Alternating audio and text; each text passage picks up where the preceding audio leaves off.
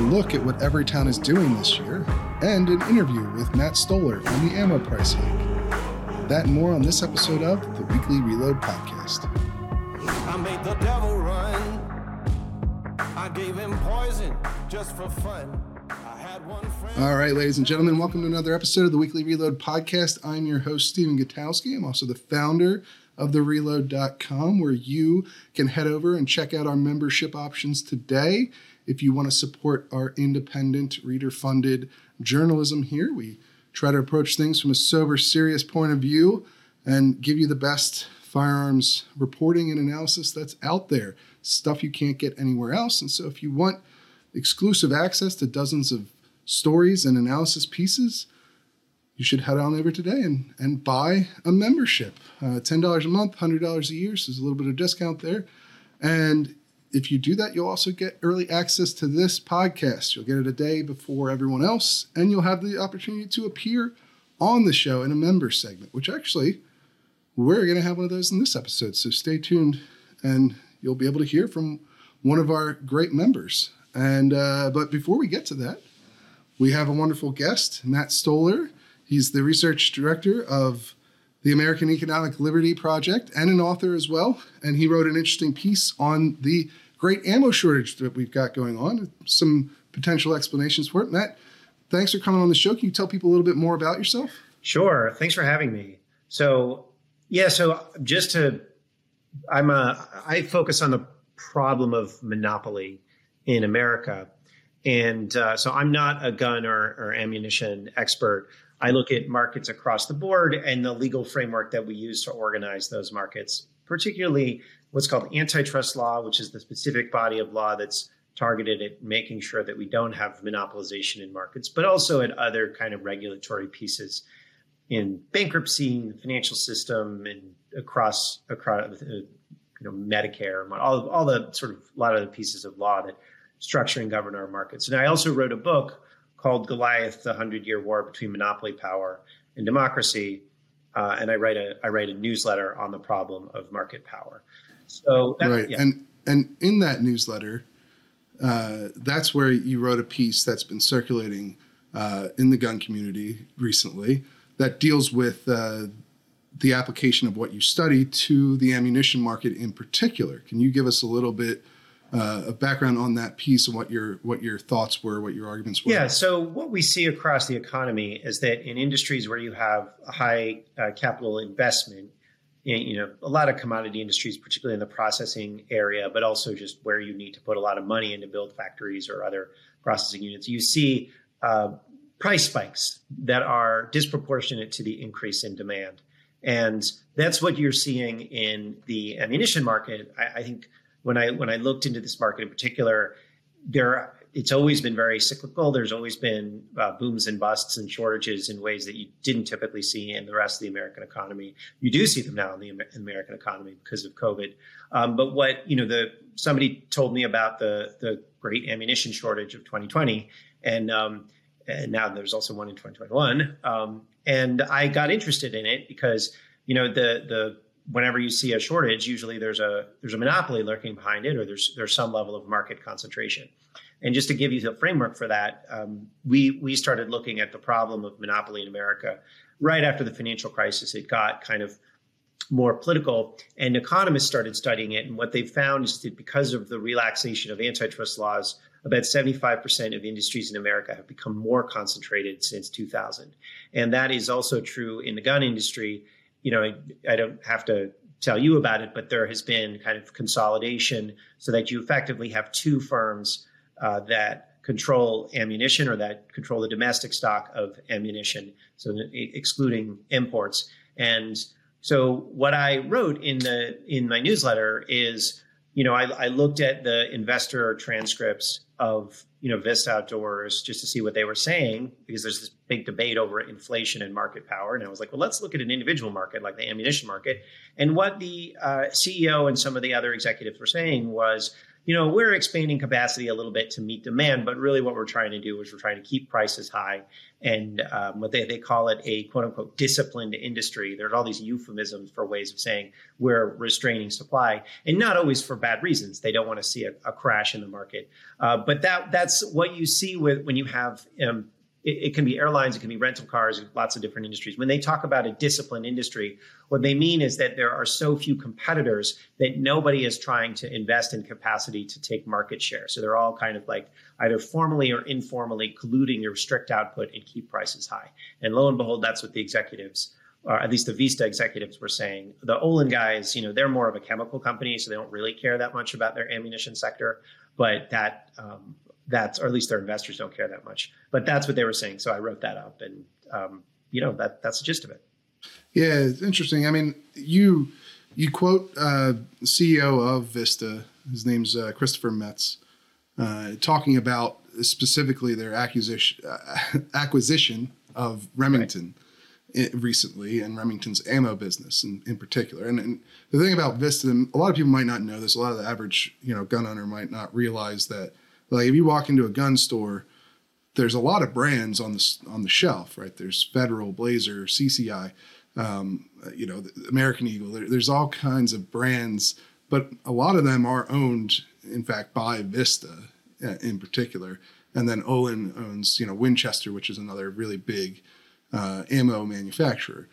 And so, I guess the bottom line, the argument here sounds like, and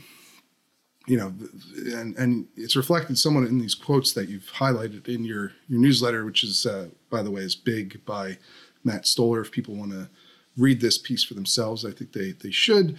But effectively, the argument is that there's two conglomerates that dominate the ammo manufacturing market, and they are acquiring other companies in order to have better control over the output of the industry so that they can avoid the sort of roller coaster effect of the surges in the market, surges and declines, by moderating how much supply is actually out there at any given time. Is that like a fair assessment of the sort of basic argument here as to why, as to what's going on and how it relates to price increases on ammunition? Absolutely. I mean, the quote, and this wasn't from the CEO, but it was from the head of ammunition for Vista. They said that the most important reason for the Remington acquisition was, quote, added capacity to Vista without increasing the overall market capacity.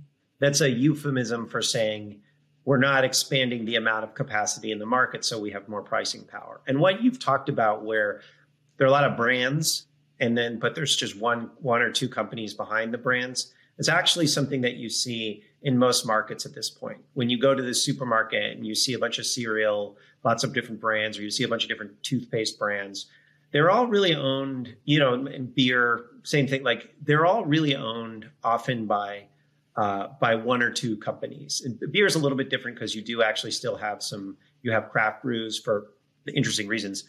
But even there, you're seeing a lot of acquisitions. And so what you have with the ammunition market, where most of the brands are owned by Vista, is that's common, and it's for the same reason. They want control of. Everybody wants to set prices, right? That's what you want. You want market power because best business model in the world. What Warren Buffett called the toll booth, right? And not when you control, when you have market power, you have a toll booth. Right. And obviously, I think there's a number of critiques to this basic argument. Right. We're done. We're done, guys. Yes. Podcast done. Thank you, guys. Make sure you head over to the Reload. I mean, obviously, and we'll get into some of those. I just wanted to make clear. But I do think that there is some correlation here that you've identified that makes sense in the ammo market, because one of the things you talk about is especially a barrier of entry into this kind of market, because obviously the traditional response to prices increasing in a particular market, in the ammo market in this case, and I think for one, it's undeniable that prices have increased. Prices are sky high right now for ammunition. I think anyone who buys ammunition realizes. And there are shortages too. So even if you sometimes you can't even find it, from what I understand. Right.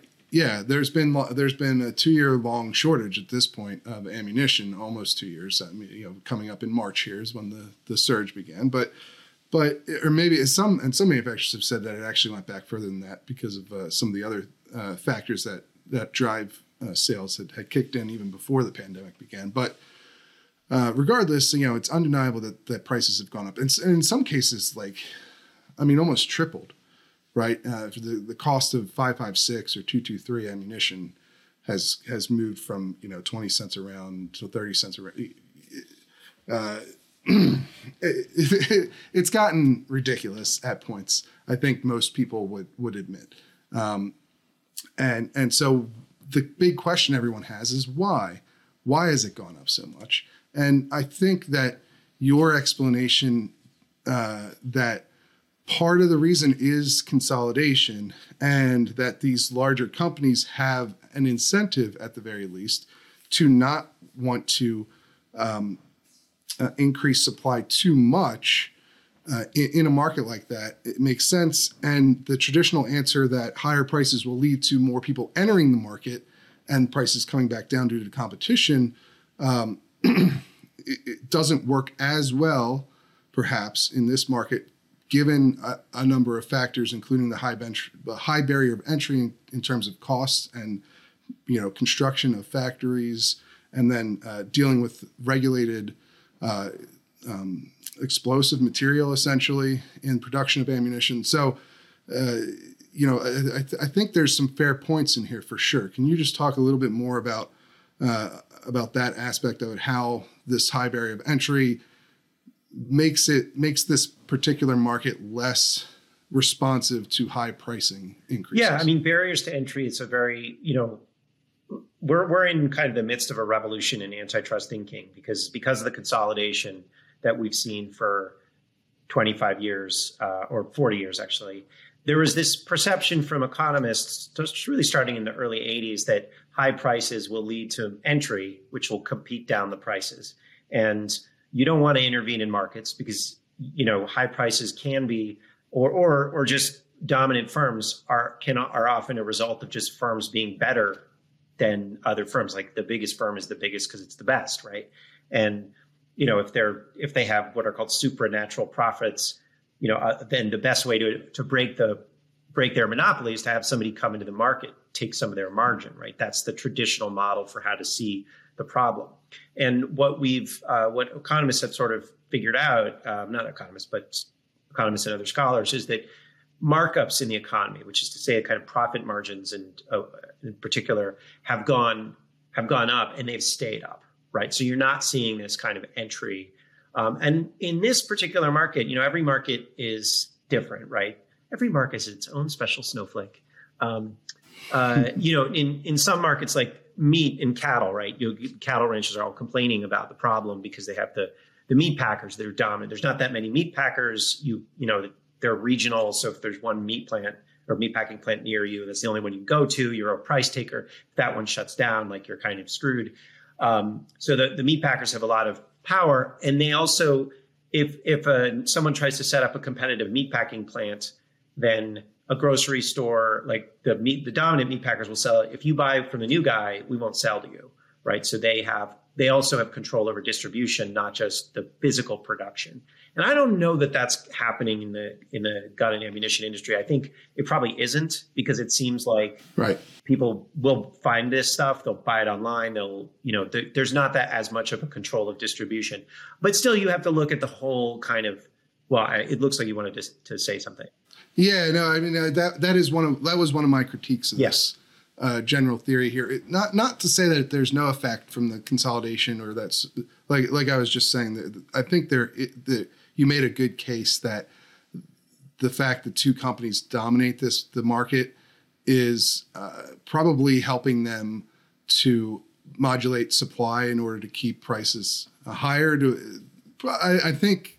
And not necessarily just because they want to make more. I mean, obviously every business wants to make more money, but it's also, I think there's as you identify in your piece itself, there's a very real fear in the ammo industry of the crash, right, of overproducing and then demand drying up and then them having to shut down factories and lay people off. This was something that Hornady, which is this is another point too that I would bring up is, well, there are a number of significant manufacturers beyond Vista and Olin. Of course, there's Hornady, there's Sig, there's Ammo Inc. There are other producers that they're not the size and scope of Vista or Olin, but there are other players in the market, and they have all increased their own production as well. But anyway, when I spoke to them last year for a piece that I wrote on the shortage and why it's happened and how long it's going to last, which is still ongoing and is likely to last even further. But one of the things that came across is the fear of overproduction and then having to constrict your business on the other end of that. And you see this in the firearms industry all the time because of the cyclical nature of it, because of you get these big surges in demand that come all at once and then cool off fairly quickly. And it's hard to predict. I mean, this is kind of obviously this goes beyond ammo and gun industry into all kinds of. This is true for most commodity industries in general. Like after World War I, the aluminum. Basically, after a war, everybody has way too much capacity, at least, and so dealing with overcapacity, dealing with these cyclical swings is always tricky. And then I think the other weakness of my argument is that, there's just been a massive increase in demand. There's just a lot more gun owners. And so you could definitely, and I don't think that the shortage and the high prices are just purely a result of consolidation. They're clearly a result of really high demand. But the question is why things haven't normalized and why there isn't a lot more investment. I think that's the kind of core of it. I think that's much more interesting, which is why I wanted to have you on, because obviously you hear a lot of people notice the lack of supply and the increased prices, and you get a lot of questioning, you get a lot of theories, and a lot of them are just kind of like there isn't much to it. There might be some tiny grain of truth here or there, but it's they exaggerate it to. You hear a lot about, this is because the government's buying up ammunition, and they're doing it on purpose so that we can't buy it, and it's like yes, the government agencies buy a lot of ammunition, even ones you wouldn't expect, because a lot of government agencies have police forces that you wouldn't realize that they do, but like the post office or something, right? But like they do that all the time. Housing, there's it's kind of weird. They all have police departments. Everybody's got a police department. It's like if you're a government agency and you don't have a police department, you're not cool. Right. And they all buy, millions of rounds of ammunition because they have to train their officers so it's true that government agencies buy up a lot of ammunition. What's not true is that it's likely driving much of any of the, surge in prices or lack of supply. That, because they do this, they're buying ammunition all the time. The other thing is that the government actually owns they own ammunition plants that are operated by Olin. One of their biggest production facilities is actually a government-owned plant. And one of the reasons we had a consolidation is because after the Cold War, the military just shut down a bunch of its ammunition plants, right? So that's another part of the dynamic. Yeah, and you've seen that with gun makers too. I mean, there's Rock Island Armory was an old armory, but now is a private company operating out of the Philippines to make firearms. But and Springfield and so forth. By the way, that's an easy way to take capacity off the market and. Is if the government, one of the ways that we managed swings in aluminum prices after World War II is the government just bought big stocks of aluminum when the prices were low and sold them back into the market. We have strategic petroleum reserves. There's no reason why you couldn't do this with, since government's buying a ton of ammo anyway, right? I mean, there's no reason you couldn't have the government manage the swing. Strategic ammo reserve. Yeah. I mean, you need it, right? I mean, not a bad idea. But my point with that is just that, I wanted to have you on because I thought reading through your piece that you weren't trying to push this to be the only explanation for what's going on. It's just a part of what's happening. Yeah. And I think that's reasonable to say, how big of a part is a more interesting question. One possibility here that I think, so this is really about the industry is cyclical. We all know that what's happening here is the demand is driving it. But the question is kind of how much, how pro-cyclical, how much of the pro-cyclicality is being driven by demand and how much is being driven by the kind of ossified industry structure, which is a function of consolidation. And I don't have an answer to that. I think a significant amount of the like lack of investment is coming from that. And I'll just give you a Supreme Court case that caused this problem. So a couple of years ago, there was a Weyerhaeuser, which is a lumber. They process logs into lumber, right? And one of the things that they were doing is they were pricing their product when they had a competitor that was smaller that was trying to come to the market.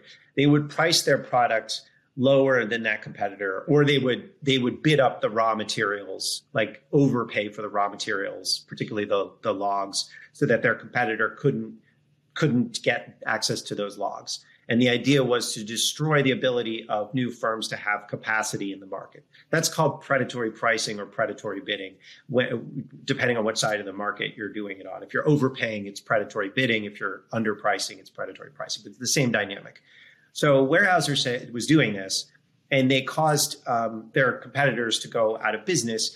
And it went to the courts, and their competitor said, this is an antitrust violation. You're trying to monopolize the market because after we go out of business, you're going to raise prices or you're going to lower the amount that you're paying for logs. And so it went all the way up to the Supreme Court, and the Supreme Court said, well, no, since you're reducing prices on the consumer side or you're raising prices to pay to suppliers, even though you're doing it to monopolize the market, it's legal because all we care about is price. We don't care about whether you're acquiring market power. That's not really a thing. And so that effectively legalized a form of predatory pricing, and particularly predatory bidding, right? Which has really significant impacts in high capital cost industries, because I'm not going to build a factory to, like, if I'm saying, okay, I want to compete with Vista, I'm going to build a big factory. Vista, like, let's say there is a crash, right? We know this is a cyclical industry. Then how do we know that Vista isn't going to intentionally underprice to try to drive like the firm out of the market? I mean, it's legal for them to do it, right? Because the Supreme Court legalized it versus not being able to do that. Like, if the incentive model for investing in more capacity across the economy changed once that Weyerhaeuser decision came out. And so why wouldn't, like, the same thing is true with merger law, right? The purchase acquisition of Remington, they bought it out of bankruptcy, but like Remington got ruined by a private equity firm. Like, it was sort of destroyed there. And so that's another trend across the economy, where you have the acquisition of firms by private equity who don't really care about the operational details. They will often ruin the firm. And then that firm will kind of be an empty husk, which will be acquired by a conglomerate in the industry. And that's a problem of enabling kind of these financiers to engage in that kind of predatory behavior, and then not enforcing merger laws. So then that allows industries to get consolidated. So there's plus this predatory pricing, predatory bidding, the legalization of that. So you have kind of like a whole series of factors. And what you're dealing with, and this I'm actually curious, because you know a lot more about this than I do. But what I was told is that it's particularly the primers are the problem. Like, they're the kind of the key bottleneck. You have like issues with staff and brass and other raw materials, but it's really the primers that are the bottleneck in terms of getting more ammo. And anyway, I think like what's likely happening is that you see brittleness. We've never had a problem like this in America, where we just didn't have supply for this long in the ammunition market at a period of peacetime. And so I think we have to like recognize that there is, granted that like COVID, this situation is also, we've never had a situation like this, but I think we shouldn't be in this situation. We know how to make ammo. We've known how to make ammo for hundreds of years. So something is different. Right. Yeah. Well, and I think that all those are legitimate points.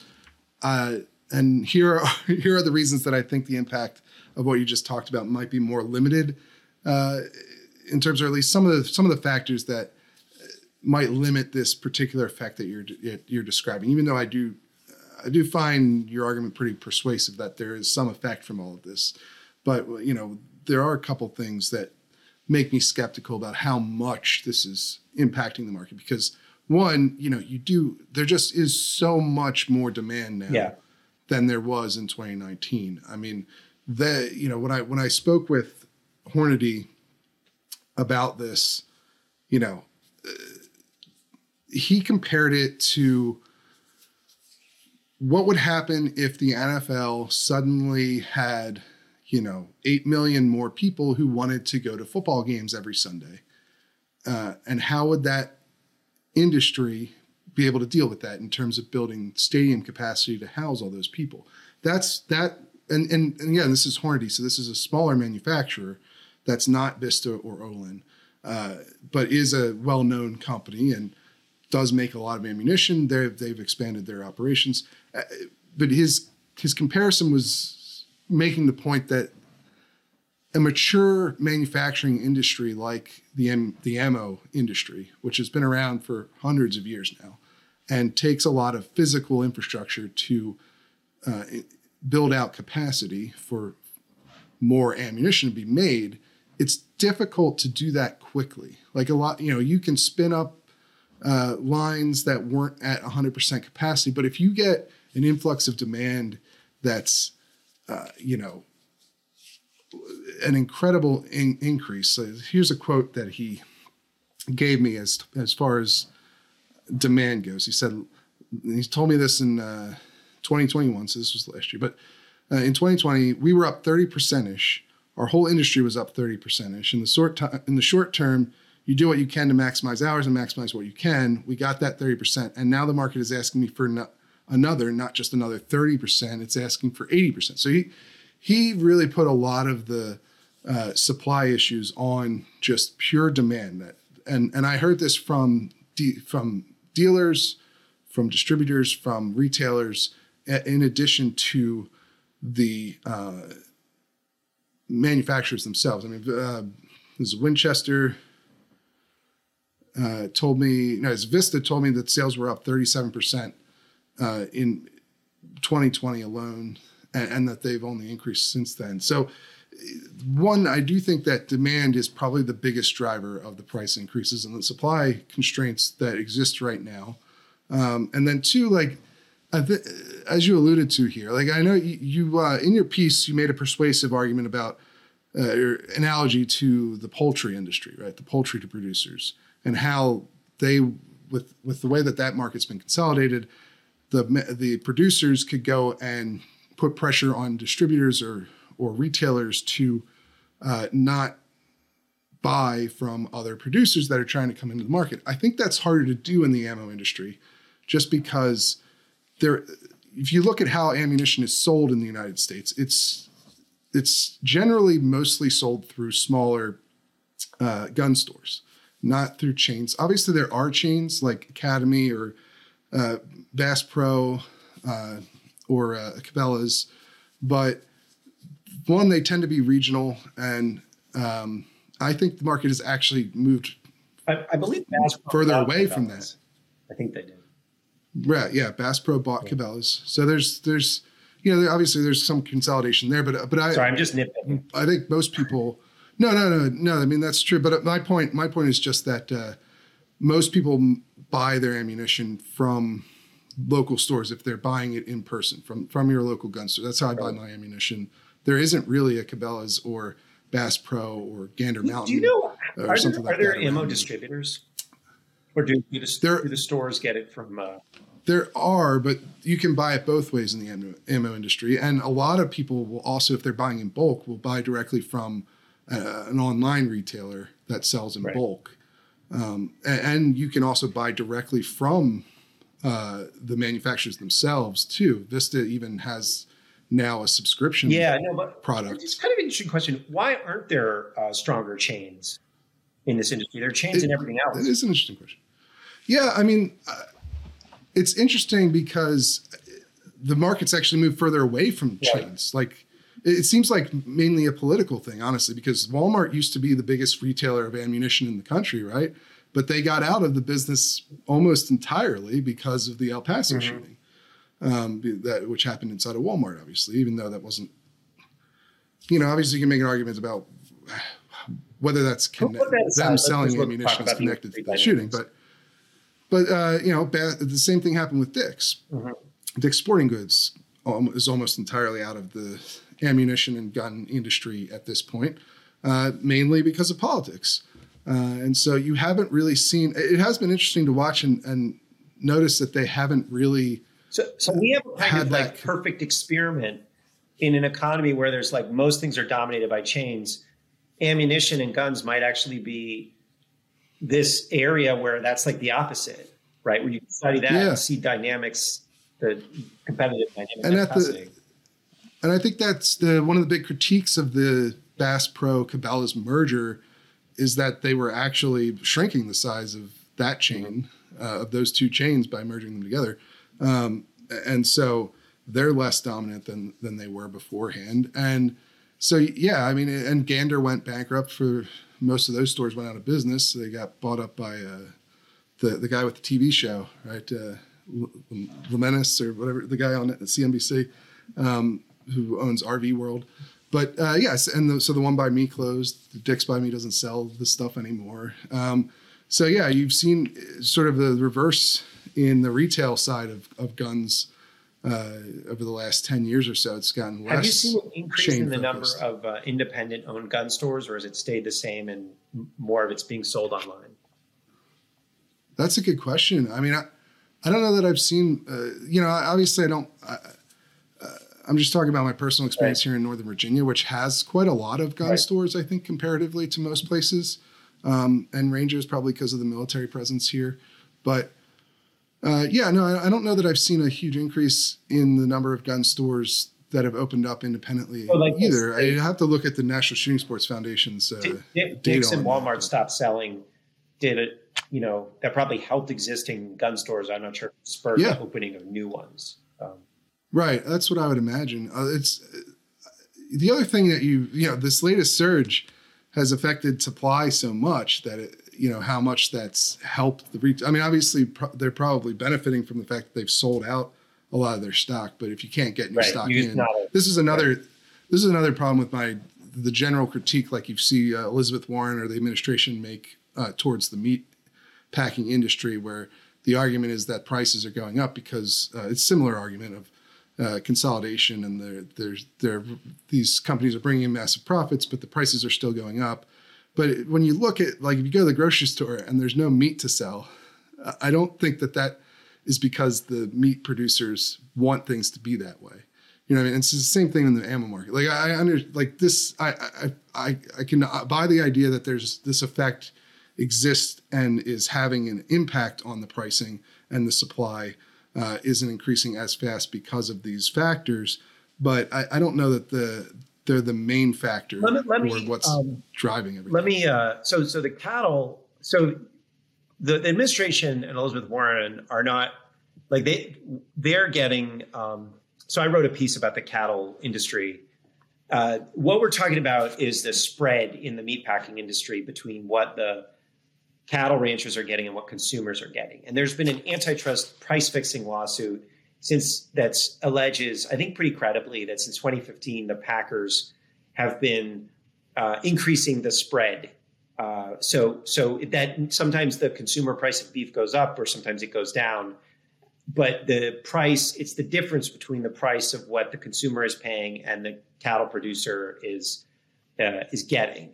And I think like Elizabeth Warren and the administration are saying this, but they're getting it from the cattle ranchers who are, going out of business even as meat is at record prices. So right. I think it's like a pretty, you're 100% right that demand is a factor and prices are up because of COVID. But the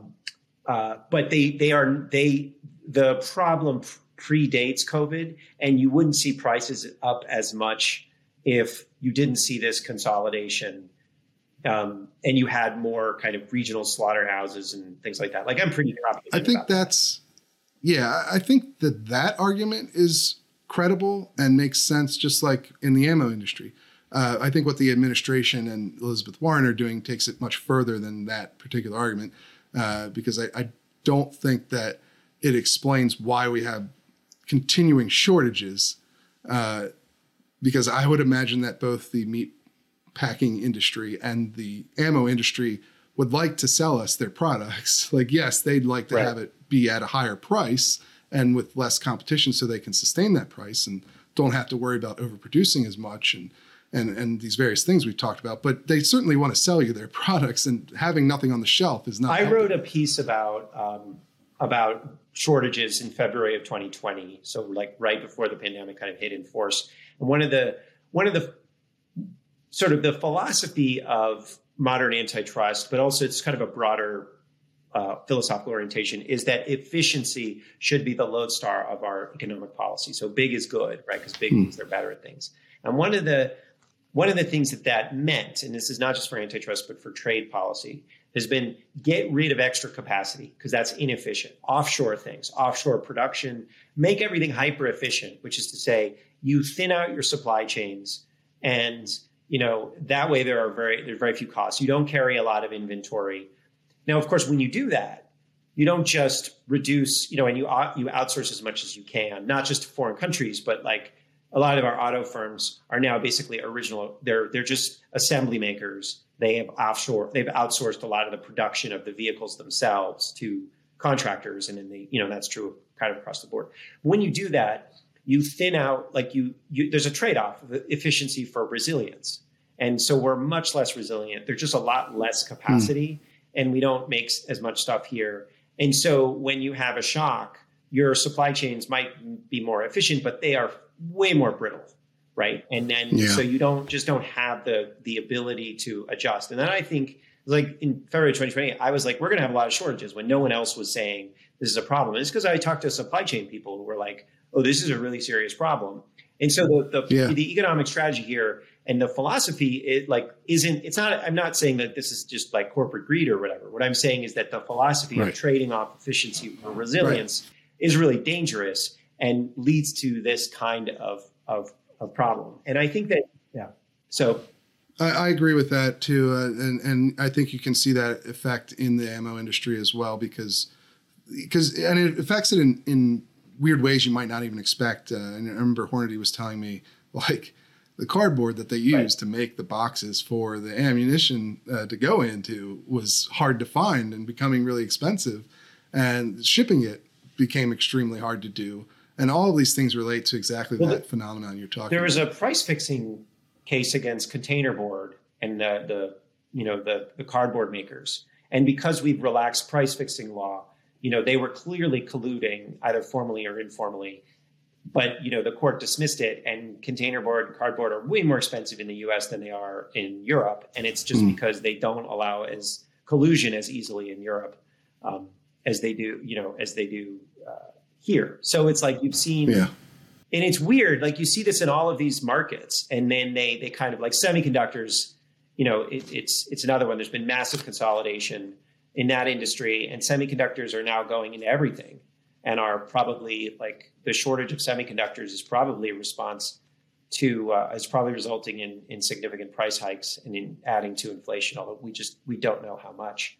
So I mean it's kind of like across the board. And I think there's one other thing that when you don't have resilience in your systems, like if the government, for example, if we went back to a situation where the government had, say, a strategic ammunition reserve, which makes a lot of sense, and the military obviously has stockpiles of ammunition, right? Right. One of the things that you see when you don't have any resilience is you see hoarding, right? And so people go and they try to buy, they can't get any ammunition, so they try to buy, they order boxes of ammunition from a lot of different places, knowing that most of them won't come through. And then those distributors or those producers, they are saying, oh, wow, we have so many more orders. And then they go and they try to order a lot more because they know that only some of that will come through. And so what you're seeing is there's a lot of phantom demand, which is bad because it both puts a lot of pressure on the suppliers to provide a lot more than the market actually demands. But then it also like leads to a kind of deflationary crash, because once all that stuff starts coming through and people finally start ramping up production, there's a lot of phantom demand that's not real. And so that like leads to a very kind of pro-cyclical, what they call the bullwhip effect, like when you or when you get in the shower and you turn it and it's like you turn it too hot and then you turn it too cold. And, that's so when the trade-off of resilience and efficiency has all sorts of negative consequences. And I think that's kind of why we're rethinking our, antitrust, but but kind of more broadly, how we organize our political economy, how we structure our markets. And so, I think one of the things that turns people off about the arguments here is this idea that it's kind of like corporate greed, right? This sort of lefty posture where you're like, oh, it's just a bunch of bad people doing bad things to make money. And it's like, no, profit is a good thing. Like profit indicates that you're taking a bunch of inputs and you're creating something that's more valuable than those inputs, right? Like that's the basic, that is a good thing to do because it means that brass and various other inputs are turned into ammunition, which is something people want to use. So that's a good thing. But I think like it's gone too far in saying that, cheating to get or monopolizing or restraining trade and generating those profits is the same thing as actually producing things that people want and need. So just to get back to cattle for a second, you say, well, I don't think that it would be a good idea for them to not have anything on the shelf. That's bad for these firms. But in fact, a cyber attack shut down one of JBS's main meatpacking plants and took off a significant amount of meatpacking supply, actually caused shortages. And what happened? The meatpackers did incredibly well because prices just skyrocketed. So their profits actually went up when there was nothing on the shelves. Now, the cattle ranchers, they didn't do well because there was nowhere to sell their cattle and consumers couldn't get meat. And when they could get it, it was at a really high price. So what you want a situation where people make money by making sure there's stuff on shelves that people want. What you really don't want is a situation where people make money by making sure there's not stuff on shelves and even accidentally. And that's like kind of where we're getting to with so much consolidation. Yeah. I can understand how that could happen in the short term. I would imagine that it's not sustainable for the long term, for years and years, which is why I can understand how that could create it. Right. I can understand how. Right. I can understand how there'd be a perverse incentive of like, oh, it's because the meat's scarce or the ammo's scarce that it's much more expensive. And so you make a lot of money on the couple, on whatever you have currently in stock. But then if you're relying on complete lack of supply as to drive up prices, it's not going to work long term because then your industry. I'll say this: there have been, this is a different regulatory schema, but somewhat similar. There have been drug shortages now for 20, 25 years. So you talk to people who are in the medical industry. We didn't used to have shortages in pharmaceuticals, and we do now, and they've been persistent. And so there is no more supply coming on the market. And that is because it's a very complicated, weird monopoly problem, but you basically have firms in the market that control purchasing of pharmaceuticals, and they make money by keeping prices so low that you actually can't even get anyone to produce it. And that became exceptionally dangerous during COVID.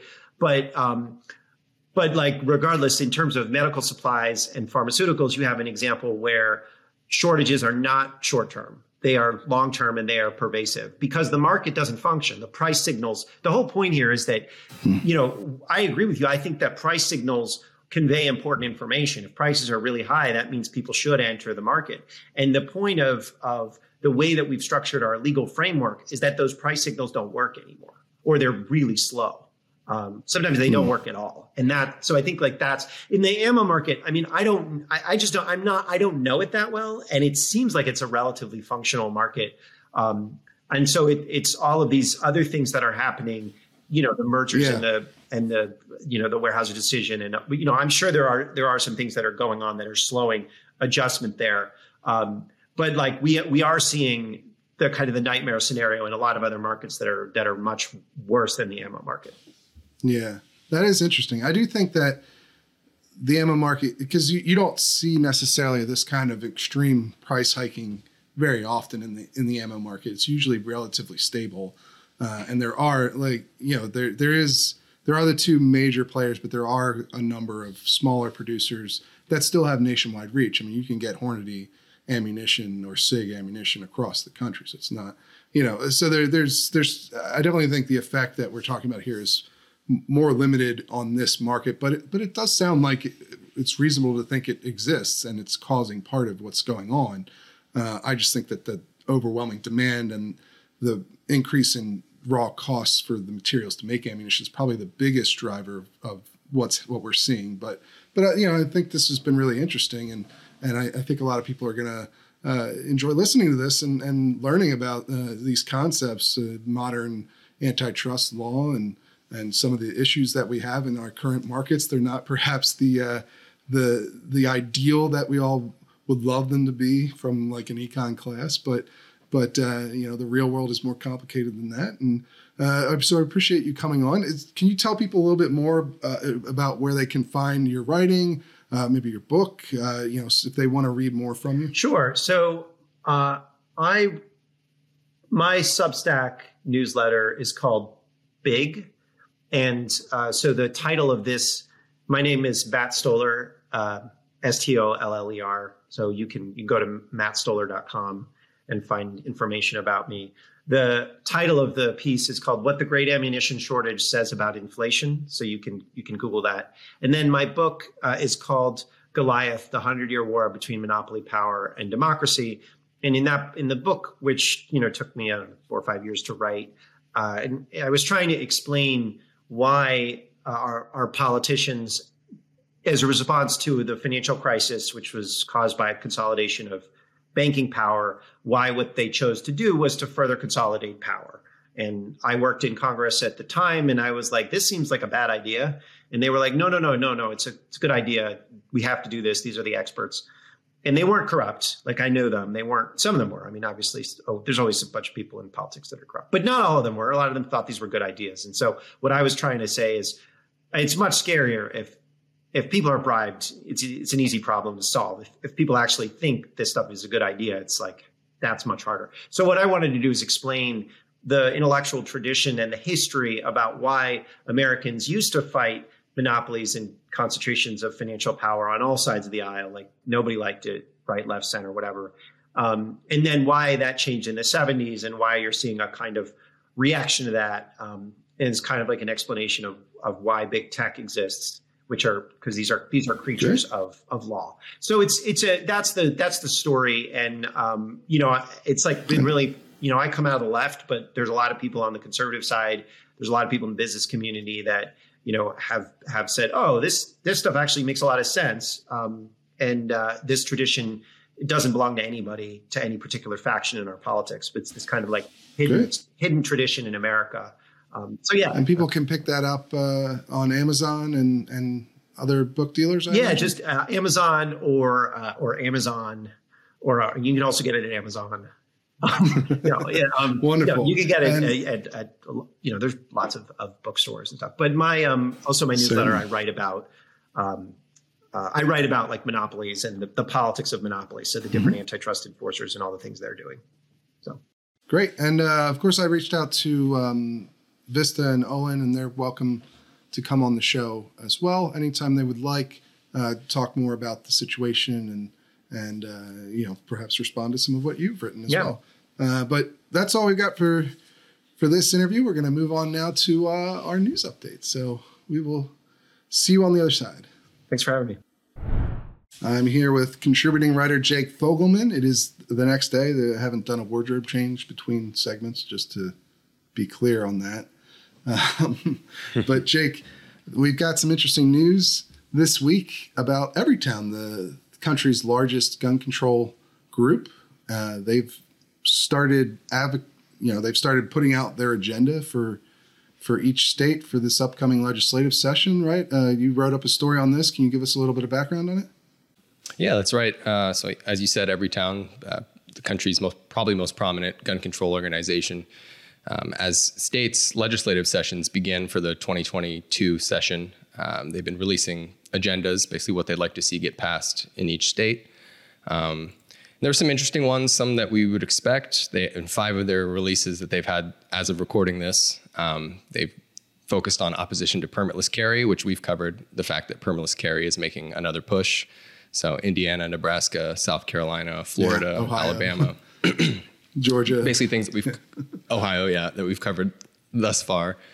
But there were some key omissions in some unlikely states. Washington and California in particular, when they kicked off their legislative sessions, there's pretty modest proposals that Everytown was speaking out for. It was like safe storage, a bill that would mandate schools send safe storage home with students. And they didn't cover some pretty hot button issues, like Washington, for example. There's talk of reintroducing an assault weapons ban and a magazine capacity ban, and wasn't featured anywhere on the agenda. Likewise, in California, they didn't say anything about Governor Gavin Newsom's call for the Texas abortion law model to be applied to guns. So it's just interesting what they chose to support. Yeah, I think that is really interesting. It gives you on. some insight into perhaps differences of opinion or differences in priorities among the gun control advocates in state houses versus Everytown, which really is the biggest player as far as gun control advocacy goes. They're funded by Michael Bloomberg in large part, but they are the biggest group. They, and even at points, have outspent the NRA in elections. I believe in 2018 they outspent the NRA in that election. So they're very prominent. They're a very important part of this conversation, and it's how they go may mean how the legislation goes. Yeah, so if they're not pushing these bills, then they're probably not going to get passed in places like California and Washington. I mean, maybe they will anyway, but it's interesting. It's almost like when the NRA doesn't support a pro-gun bill, you know, how much push is that going to end up with? It could still pass, but depending on the dynamics in the state, and in a place like California especially, it might not matter as much whether or not Everytown is strongly backing a particular gun proposal, because they seem to kind of pass everything that comes up out there. Not everything, but a lot of the stuff. And so, but it does give you some insight into what Everytown thinks of, like, specifically the abortion strategy from Texas. Certainly there's a lot of people on the left who argue that they might not like the tactic, but that they ought to do it anyway because people on the right are doing it. And it's interesting to see Everytown not immediately jumping on board with that proposal, or at least not in the practical sense of going out and actually pushing for a bill in that vein. Sure. So, I don't know. It gives you some insight into strategy here down the line, into what Everytown's thinking. You know, you look at these agendas and you can see their priorities are blocking permitless carry. They're almost more on the defensive, and they're pushing more moderate positions to some degree. They're not pushing the most aggressive policies in some of these proposals. So I think it's interesting. I think it gives you certainly some feel of what the atmosphere is out there right now, even in these blue states. Right. And I think even more telling in the California case, the Gavin Newsom proposal to copy Texas is a little bit out there as far as laws go. I know a lot of the gun groups, when he first announced that, said, well, we're reviewing it. We're not going to take a position on it just yet. But there's another bill in California, a San Francisco state legislator, Phil Ting, introduced basically a copycat bill of New York's public nuisance liability law, which differs in key ways from the abortion proposal, where it would let governments sue manufacturers and dealers for what they consider firearm violence to be a public nuisance in order to try to get around the liability protection. And they were silent on that proposal as well. Obviously that's still controversial and for pro-gun people, obviously, but it's at least been done before. And to see them stay silent on that one is also telling what their strategy might be. It's fascinating because Everytown is not generally afraid to push these sorts of proposals in the past. They obviously have supported assault weapons bans. They supported trying to repeal the federal liability protections for gun manufacturers and dealers. So they're certainly not shy about these sorts of policies generally. And the fact that they're not at the top of their priority lists, I think does give you some insight into the atmosphere right now. Or maybe even just Everytown's particular strategy this cycle will be to move in a more moderate direction for the policies that they want to pursue, that they think are realistic to get through these various legislatures, instead of focusing on policies that are more eye-catching, perhaps, or more controversial. Right. So it'll be interesting to see if that keeps up, and how the gun rights groups respond, and how other gun control groups go about their approach. Because there hasn't been a lot of these agendas released yet from the other groups, right? Not at the national level, at least. Some state groups have been putting out agendas for the specific states, but the national groups have largely not done anything along the lines of what Everytown's done. So we kind of right now only have Everytown's particular strategy to go off of in terms of looking forward at how advocacy might go in these different state houses. So, but I think that's what makes it particularly worthwhile to look at what they're advancing or what they're prioritizing. And I think there's a good piece there, Jake. So I don't think anyone else has done that to this point. So good job. I think we got some interesting insight. But we're going to head over. We actually have a members segment this week. We're going to do an interview with the members. So we're going to head over to that right now.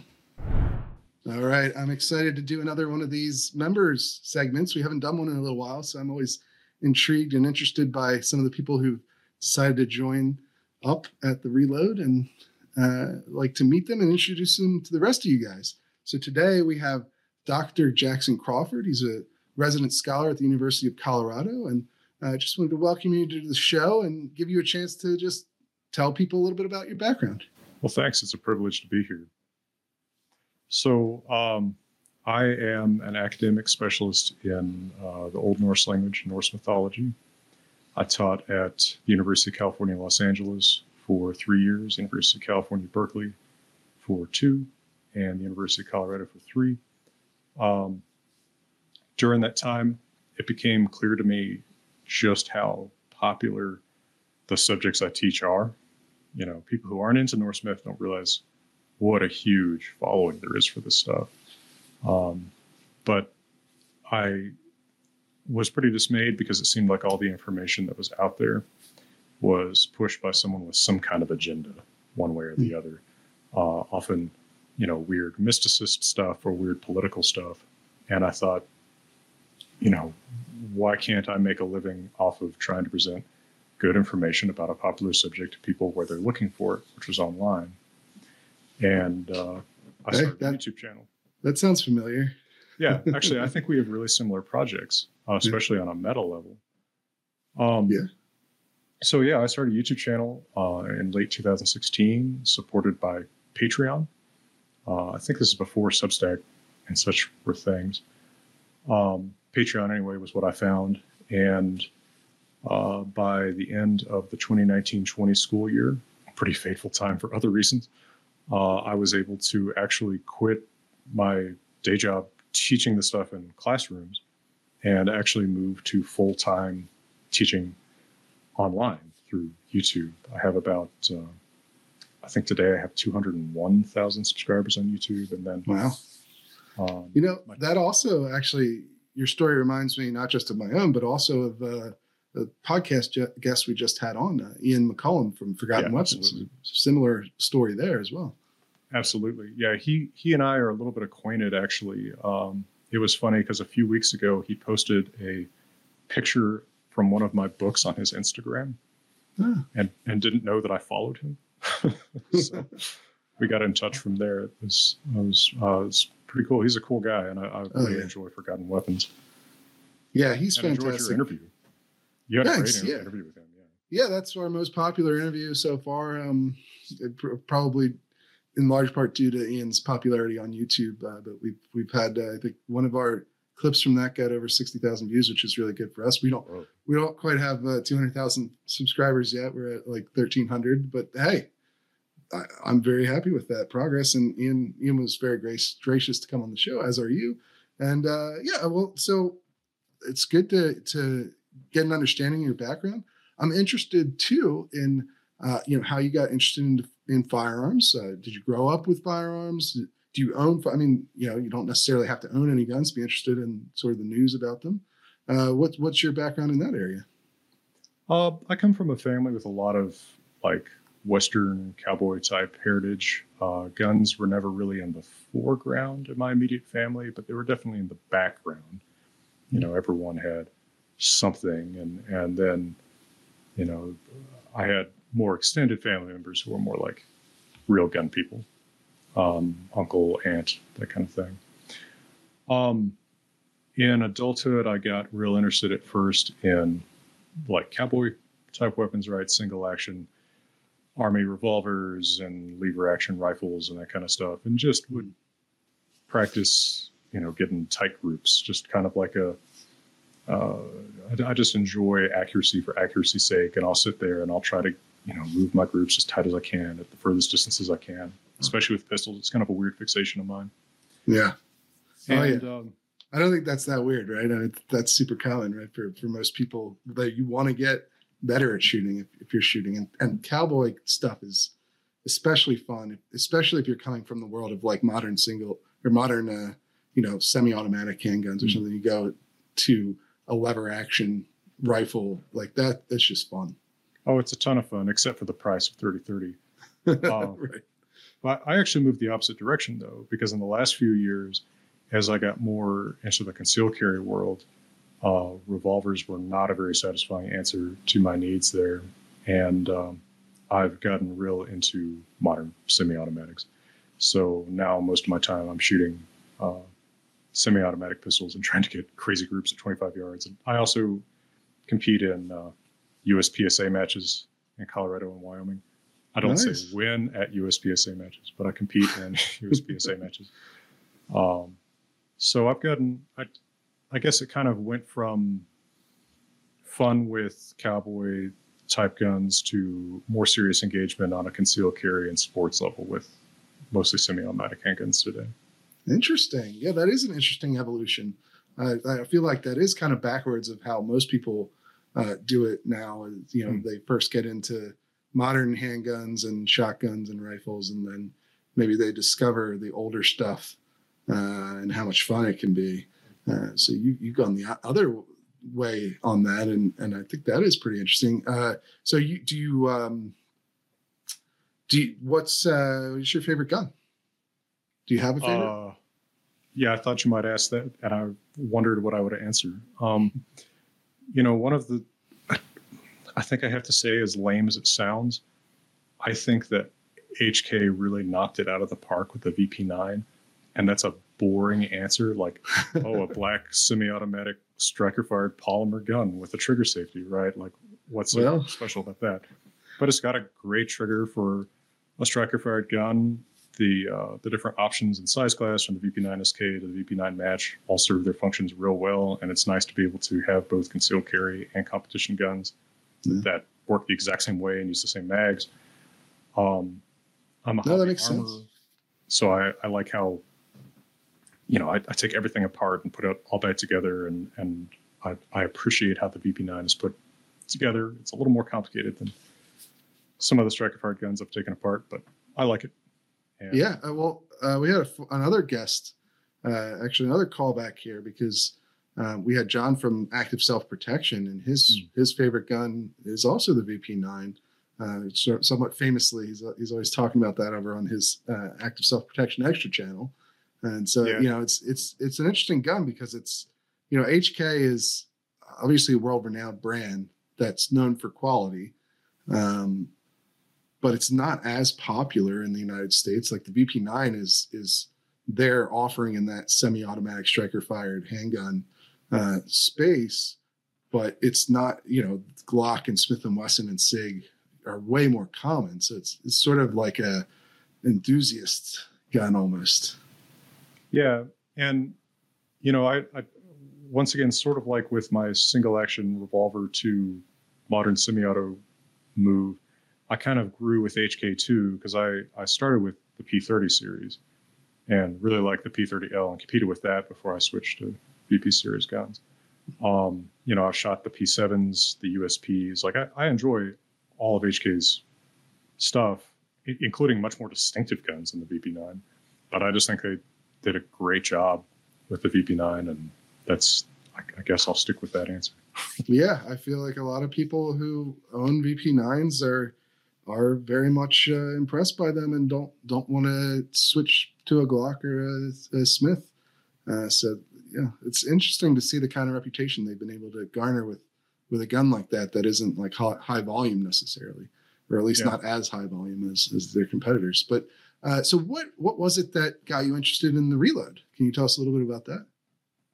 Yeah, I was trying to remember where I first heard about the Reload. I certainly knew your name from before. I'd seen your writing here, there, and yon. I think it might have been from the Dispatch.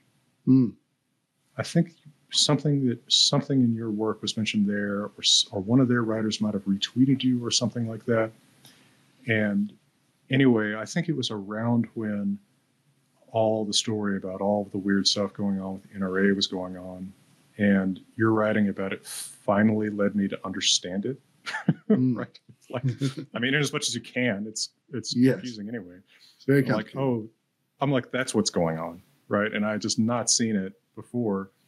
And then, I subscribed initially to the free circular email thing. Mm-hmm. Yep. I just liked your way of reporting. I liked the way that you presented information without feeling like, and again, this is something similar to what I try to do, without feeling like I had an agenda being pushed at me, right? I felt like no matter my position on this politically, I could learn something from you. And anyway, somewhere in late 2021, I decided to become a paid member.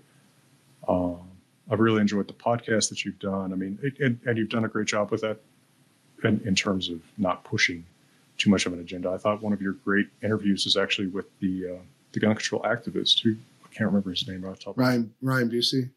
Yeah, but that was a great exchange of views that wasn't propagandistic or angry. I thought, it was just a good exchange of views. Enjoyed your interview with Shermichael Singleton.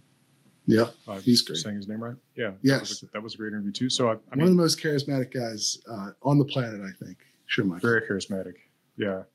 But no, so, you're just doing a great job with putting information out there that I have not seen elsewhere.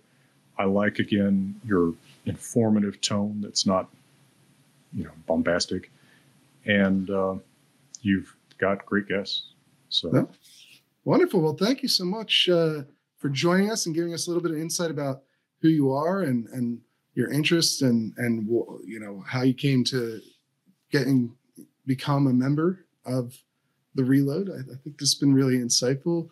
And hey, look, if people want to join you as a member on the Reload, they can head on over to thereload.com and buy a membership today. You'll get access to exclusive analysis pieces and exclusive reports. You'll get the podcast a day early, and you'll have the opportunity to be on the show in this member segment, I think, which again is my favorite segment that we do, because I always like to hear from people that give us insight into the different backgrounds of gun owners in America. It's a very diverse community, and it's only becoming more diverse as things move along here. And that's accelerated over the last couple of years. Another trend that we commonly follow at the Reload. So if you want to check us out, you can start off with the free subscription. You'll get the free newsletter every Friday that rounds up the biggest gun news of the week. And then from there, you can see if you're interested in more and buy a membership. So that's all we've got for this week's episode. We'll see you next week.